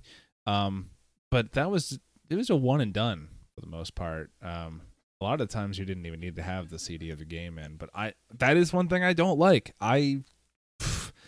I would say when I go to Goodwill and see a bunch of PC games, especially big box PC games that look cool, that they're in good condition and everything, and they're cheap, I'd pick them up, but there's a product key in there a lot of the times, and a lot of the times there's no reason for me to get that because that game is now permanently tied to someone who I have no way of contacting in order to play it. Yeah. So the other thing too is like patches, right? Like let's say a game needed to be patched, you had to like find the patch on the internet and download it and all that. So then comes Steam, where you purchase a game and it installs it. It downloads it and installs it at the same time. I'm sorry, you were just saying that. I was like, you were saying you had to look at the patch online. You had to go into a website, and I'm just going, Oh, those were the days. But now it's like a game downloads and installs at the same time. And then like it would keep it updated with patches automatically and that kind of thing. And so Steam like totally changed PC gaming, right? Making it much, much more convenient. For the way now, better. Here's what they do now though, is I really like to play games with I really like to play games with a Nintendo Switch Pro controller. That's like my controller that I like to use. And if a game, recently games have been much better about this, but there is a very, very large amount of games that only recognize an X input controller, which is a Xbox controller, and does not recognize a direct input controller, which is either a DualShock or a Switch Pro controller. Steam has a built-in feature that makes it work. If you play a game that only accepts X input, Steam has, as a function of playing the game through Steam, makes a direct input controller work. Because Steam recognizes the controller and passes it through into X input into the game. That's amazing. You used to have to download the shittiest, most computer virus seeming program. There was this fucking program called Motion Enjoy that I used to have to use to use a DualShock 3 for Dude, my. That sounds like the software disk to a piece of software written for Windows 98 on how you have to use a data or MIDI output port to have a vibrator work. So I used to use this Motion Enjoy program to get a DualShock 3 to work on my PC. Man, it was just it was like this window that you had to have open. It had fucking banner ads on it and stuff. And, it was awful, but like, it was the only way to do it, you know? At one point I had to stop though, because at one point they actually updated the program to start, or like the Google ads that they were using changed to become video ads. And then every time that it had to load a new video ad, it would just fucking freeze. So yeah, then Steam is that's the program though, where if I'm using that, I can just use whatever controller I want and it works, you know? So stuff like that is like Steam is still integrating features that actually make it a service and not DRM. You know what I mean? I've had bad luck sometimes with that function though. I've had in fact, sometimes it's finicky. Yeah, I gave up on Tekken because my whole crew was telling me, dude, you got to use a PlayStation 4 controller for Tekken. It's just that kind of game. So I did it, and like all my buttons did the wrong things, but they did something. And most of the things that they did wrong looked close to the right thing. So for like, I guess 2 or 3 matches, I was just eating shit in Tekken, and I couldn't figure out why. And they're like, well, you're not doing this. And I'm like, I've been doing that the whole fucking time. And then they're like, do it right now. And it was that Portal 2 moment where you start the game and it's like, hit spacebar to enjoy art. And then you hit it and you just jump or whatever. The game makes fun of you for jumping. Yeah.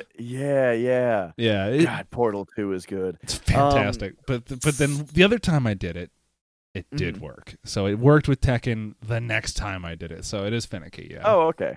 Yeah, so yeah, right. Sometimes it takes a few launches of a game. You know, if you're friends with me on Steam and you ever see me launch a game like 6 times in a row, I'm probably fucking with the controller. But yeah. Anyway, point is though, stuff like that like really keeps me on Steam. There's not a service that you can really compare it to, unfortunately. Well, I say unfortunately because it kind of makes it almost a monopoly.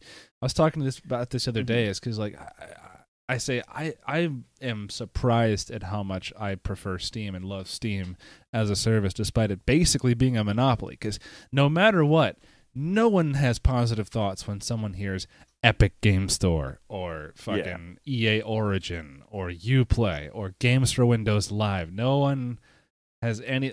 It's another thing that they have to go, God fucking damn it, close that and then put the shit in this folder and then put the shortcut here, and now we have the Steam overlay, and you can just ignore that other thing now. So there are several reasons for that, though. Like, the thing about Uplay and Origin, at least for me, is that those are company specific, and by company, sorry, I mean publisher. So EA wants you to go through their thing because they're big enough to make you do that, while a smaller company couldn't. So it's just kind of annoying, right? Because it's like they're just doing it so that they can have more control because they are big enough to be able to. But then Epic is okay. So Epic wants to actually compete with Steam as like a more global platform, right? And yeah, the problem with Epic is that they don't have the features that Steam has. They have an objectively worse storefront, as far as how it works for when you use it. And then on top of that, also just the way that they're, trying to bully their way on top, just by throwing cash around for exclusives. It's that thing where it's like, it wouldn't be annoying if their service was as good as Steam's, but it's not. So that's kind of what makes it frustrating and what makes them kind of appear to be the bad guy. Epic that's the company that made Fortnite, right? Yeah. Okay, that makes sense. Now it makes sense that they're competing because they have that kind of money now. Exactly, right. It's amazing how many people actually play Fortnite, though. Holy fuck. That is a huge game. My nephew won't quit talking about it now. He was talking about Fortnite last time I saw him so much that at some point I was just like, Fortnite, I'm just not really interested in that game. I kind of said it that way. And after that, oh man, he didn't say another sentence to me that didn't have to do with Fortnite for the rest of the night. It was just, it was like he was trying to convince me otherwise, but I don't know. You have to be converted. Ooh. I mean, I played PUBG one time. I downloaded it for me and Fiddle to play together. We played one time. The game was a slideshow for 10 minutes, and I said, fuck you, and got my money back immediately. And I'm not even saying that because that's why. I'm saying because in general, I do not like games where if you're bad at it, you die first, you have to wait a long time before you can play again. Like Counter-Strike, Counter-Strike is quick enough to where it always got away with that for me because, a match is over in 2 minutes if you know what you're doing. But a game where it's like 60 people and you have to wait for there to be one left, fuck that. Yeah, I hear you. I've never played either of them, actually. Like, I remember when PUBG got really popular, I saw it, and what I always thought about PUBG was that it looked like a game where you ran around not seeing anyone for like 30 minutes, just running around a big empty map with nobody in it, and you'd pick up a couple things, and then all of a sudden you'd get shot, and you'd be like, where the hell did that come from? And then you get shot again, and you're dead. Yep. And like that, and that's what it, like, because I watched people stream it, right? And that's always what it was running around, not seeing anyone for 30 minutes, and then dying and being confused about why you died. Yeah. Right. So I never played it, and then I saw Fortnite, and well, I actually kind of avoided Fortnite for a long time, but then when I got my nephew a Switch, and now he's playing it all the time, I ended up seeing a bit of gameplay of it and was just like, oh, this looks real dumb, and also... And also, I now, like, I've heard that, like, so many people are super into it and stream it a lot, and now I'm realizing that, like, if you're, like, a 30-year-old who streams Fortnite all the time, you're playing against 7-year-olds most of the time. For sure. And I'm just like, I don't know about this. Plus, and that doesn't even get into, like, the whole, the way that, like, the game does its monetary economy and stuff, which I'm not into. So yeah, it's just not something I've ever fucked with. No, it's just it's in general, I've always just avoided games that like have a real painful way of punishing you if you're bad and do it very harsh right off the bat. It's And yet I say that I'm into fighting games, but fighting games you can fight someone else who's of an equal skill level than you, and they'll do just fine. And you can mash too. If you don't know how, if you don't know how to fight against someone who's mashing, the most novice player can beat you. So there's that. But Fortnite is like it's always been this weird thing where it's like, okay, this is just PUBG but cartoony, and people are juggling like sheds and buildings in their hands and ladders and shit, and they're building things at lightning speed, and it's like, what is this supposed to be? What is it a camping game, or is it an action fighting game? Because it's like a building survival game that happens in 10 seconds flat. It's whatever, you can play it however you want, man. It's your own experience. I've heard that you can just sit around and fish in that game, apparently. So, I thought every match was like, at least there's a couple sweaty tryhards at some point, and they just make it you have to play a certain way in order to even get ahead. Well, I imagine the map is big enough where that doesn't become an issue until later, right? You can sit there and fish, and then, okay, now everyone has to go to the middle, and then the sweaty tryhards win. There you go. Yeah, exactly. I guess that's just going to be one of those games where it's like, man, why did we play Donkey Kong and Super Mario Brothers, and we had Centipede, and that's all I need. It's really it's pretty weird to me that Fortnite is like the biggest thing ever, just because like it's the first time where I totally don't get it, Well, because they kind of did a really good job of trying to put it on every fucking thing that it could be played on. So yeah, I get that. It's access. But like, Call of Duty used to be the biggest thing ever, and I at least got it, Yeah. And I don't know. I guess Fortnite isn't too much of a stretch away from Call of Duty, but I never really played Call of Duty either, though. That whole area has just kind of not been I my did thing. Actually. I played a fuck ton of Call of Duty, but like I saw what that was developing into, like the community around me. I played a lot of Call of Duty Modern Warfare, which is Call of Duty 4 Modern Warfare. So the one that just got remade. So it was a little while ago, and it was one of the most realistic, cool, cinematic, dramatic, like single-player shooting experiences you could imagine. They did a fantastic job at that. That is just one game that gets your adrenaline rushing in a single-player mode so well. But the online multiplayer was 1,000 times even better and more fun than that. So I played it so much, but like eventually it got to be where like people were making up their own custom game modes like zombies and whatnot, because they did that back in the Halo 2 days, and it got to the point where it became Black Ops, and I tried playing Black Ops, I tried playing Black Ops 2 and all this stuff, and mind you, this was a 5-minute introduction play. I didn't really give it any serious thought, but it felt like someone had turned the turbo button on Call of Duty 4, which was already an insanely fast-paced game. So it just didn't work for me, because it was one of those things where, man, okay, so you can start a match, look up with your knife throwing weapon, throw it, and then if you know where to aim that, you're going to spawn camp the other person. Dude, I remember seeing YouTube videos of that. Yeah, people just knowing right where to throw a knife at the start of a match and almost always get a kill. I think my roommate did it. Yeah. I had a roommate at the time who was really into Call of Duty, and I'm pretty sure that was his thing, was just knowing right where to toss a knife at the very start. 9 times out of 10, you'd get someone. And but it's like you die to that, and it's like, this is fucking bullshit. So there'd be like 10 times the bullshit. It would have its own meta of bullshit in the game. Like in COD 4, there was a perk called Martyrdom, which everyone fucking hated. Everyone who had Martyrdom, because all that is you lose a slot or an active like good thing to have in the game, you sacrifice it to have a grenade dropped the instant you die automatically. Mm-hmm. So that makes it an area everyone has to clear out of, or else you get a kill after death. And it's scrubby shit like that. But I feel like the scrubbiness got turned up to 10 after Black Ops and all that stuff.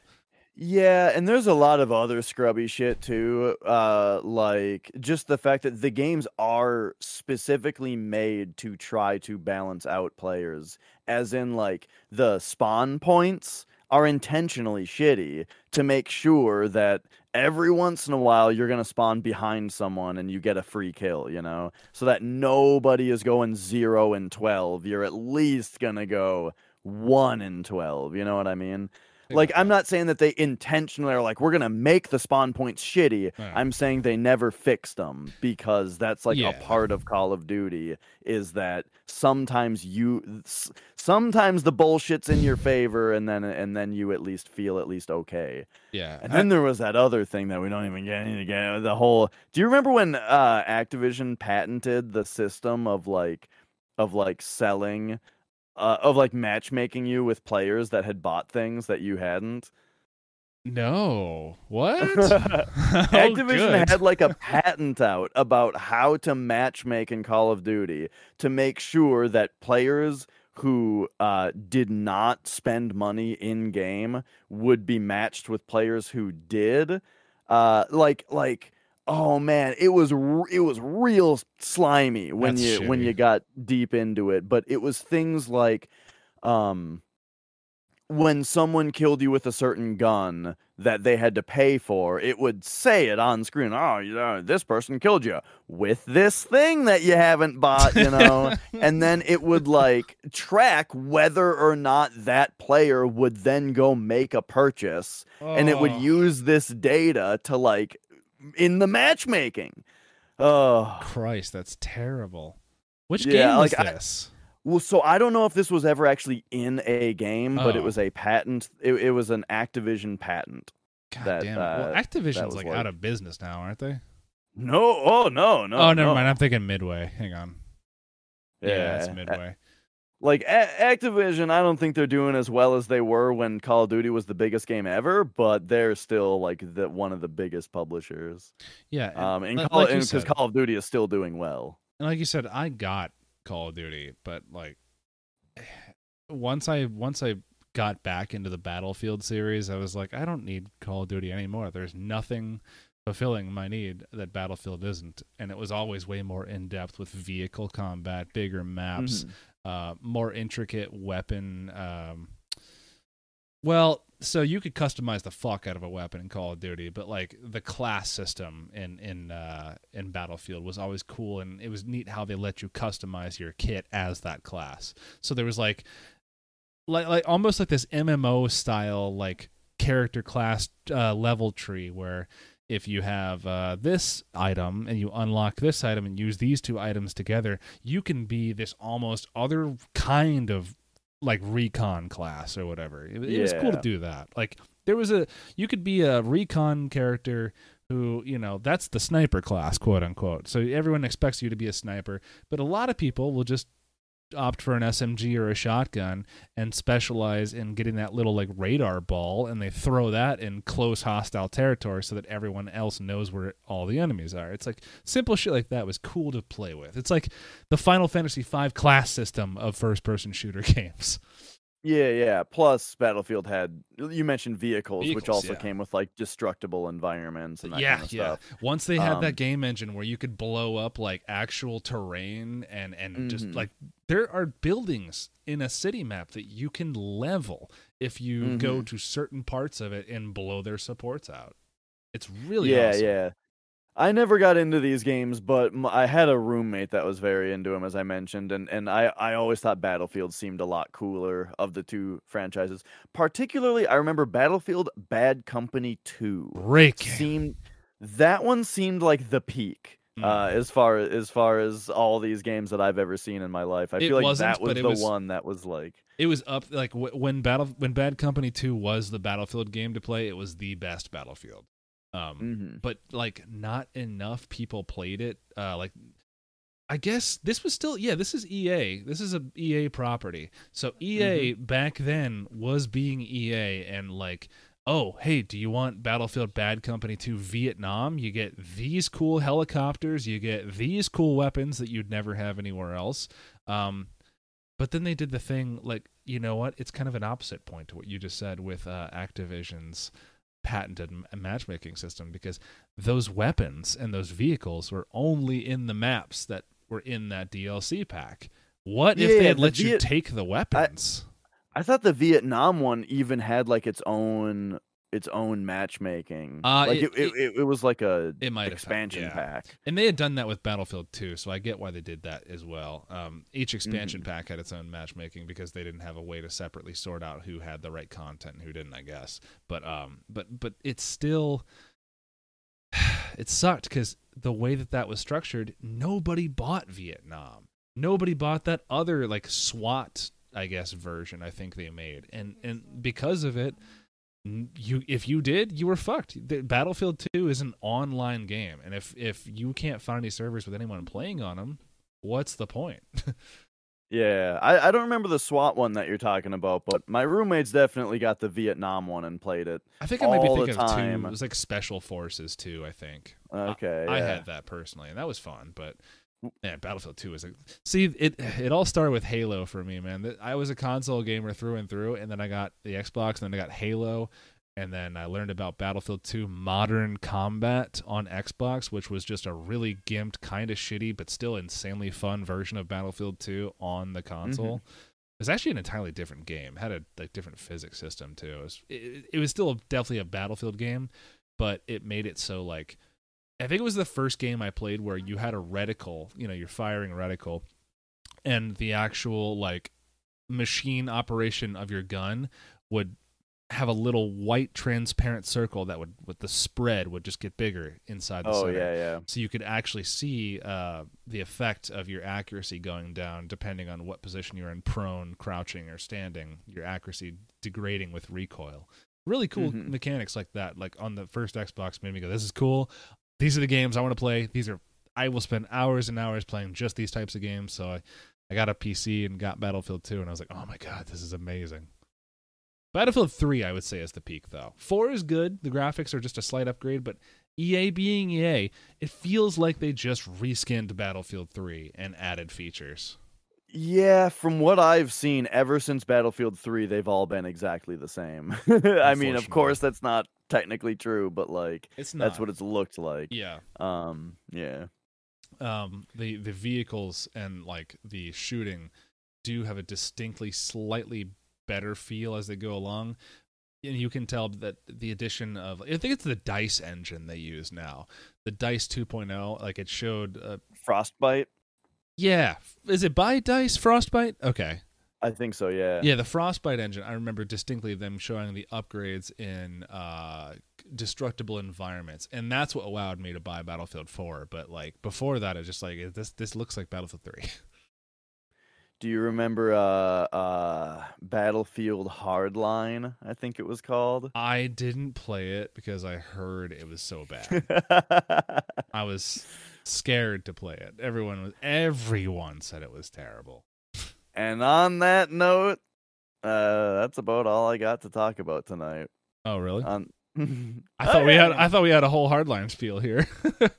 Oh no, I look it up and enjoy some gameplay footage of it and some cutscenes from it, because it was real bad. It's all good. Well, yeah, we just had a cool medley of stuff to talk about tonight, which it was fun. Definitely talked about things I didn't think we were going to do. Like C-Bomb, I love talking about that. I want an update on that so bad. I know, yeah. I want them to fix it, and I want to be wrong about thinking that they won't. I do too. And hopefully we can leave on a note of hope for that then. All right. Well, guys, I've been Invictus Knox. You can find me on the internet everywhere as Invictus Knox. This is Dash Retro. You can find him on Twitch and Twitter.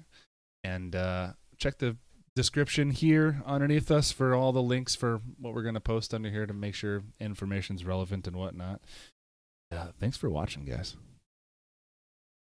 See ya. See you guys. Bye.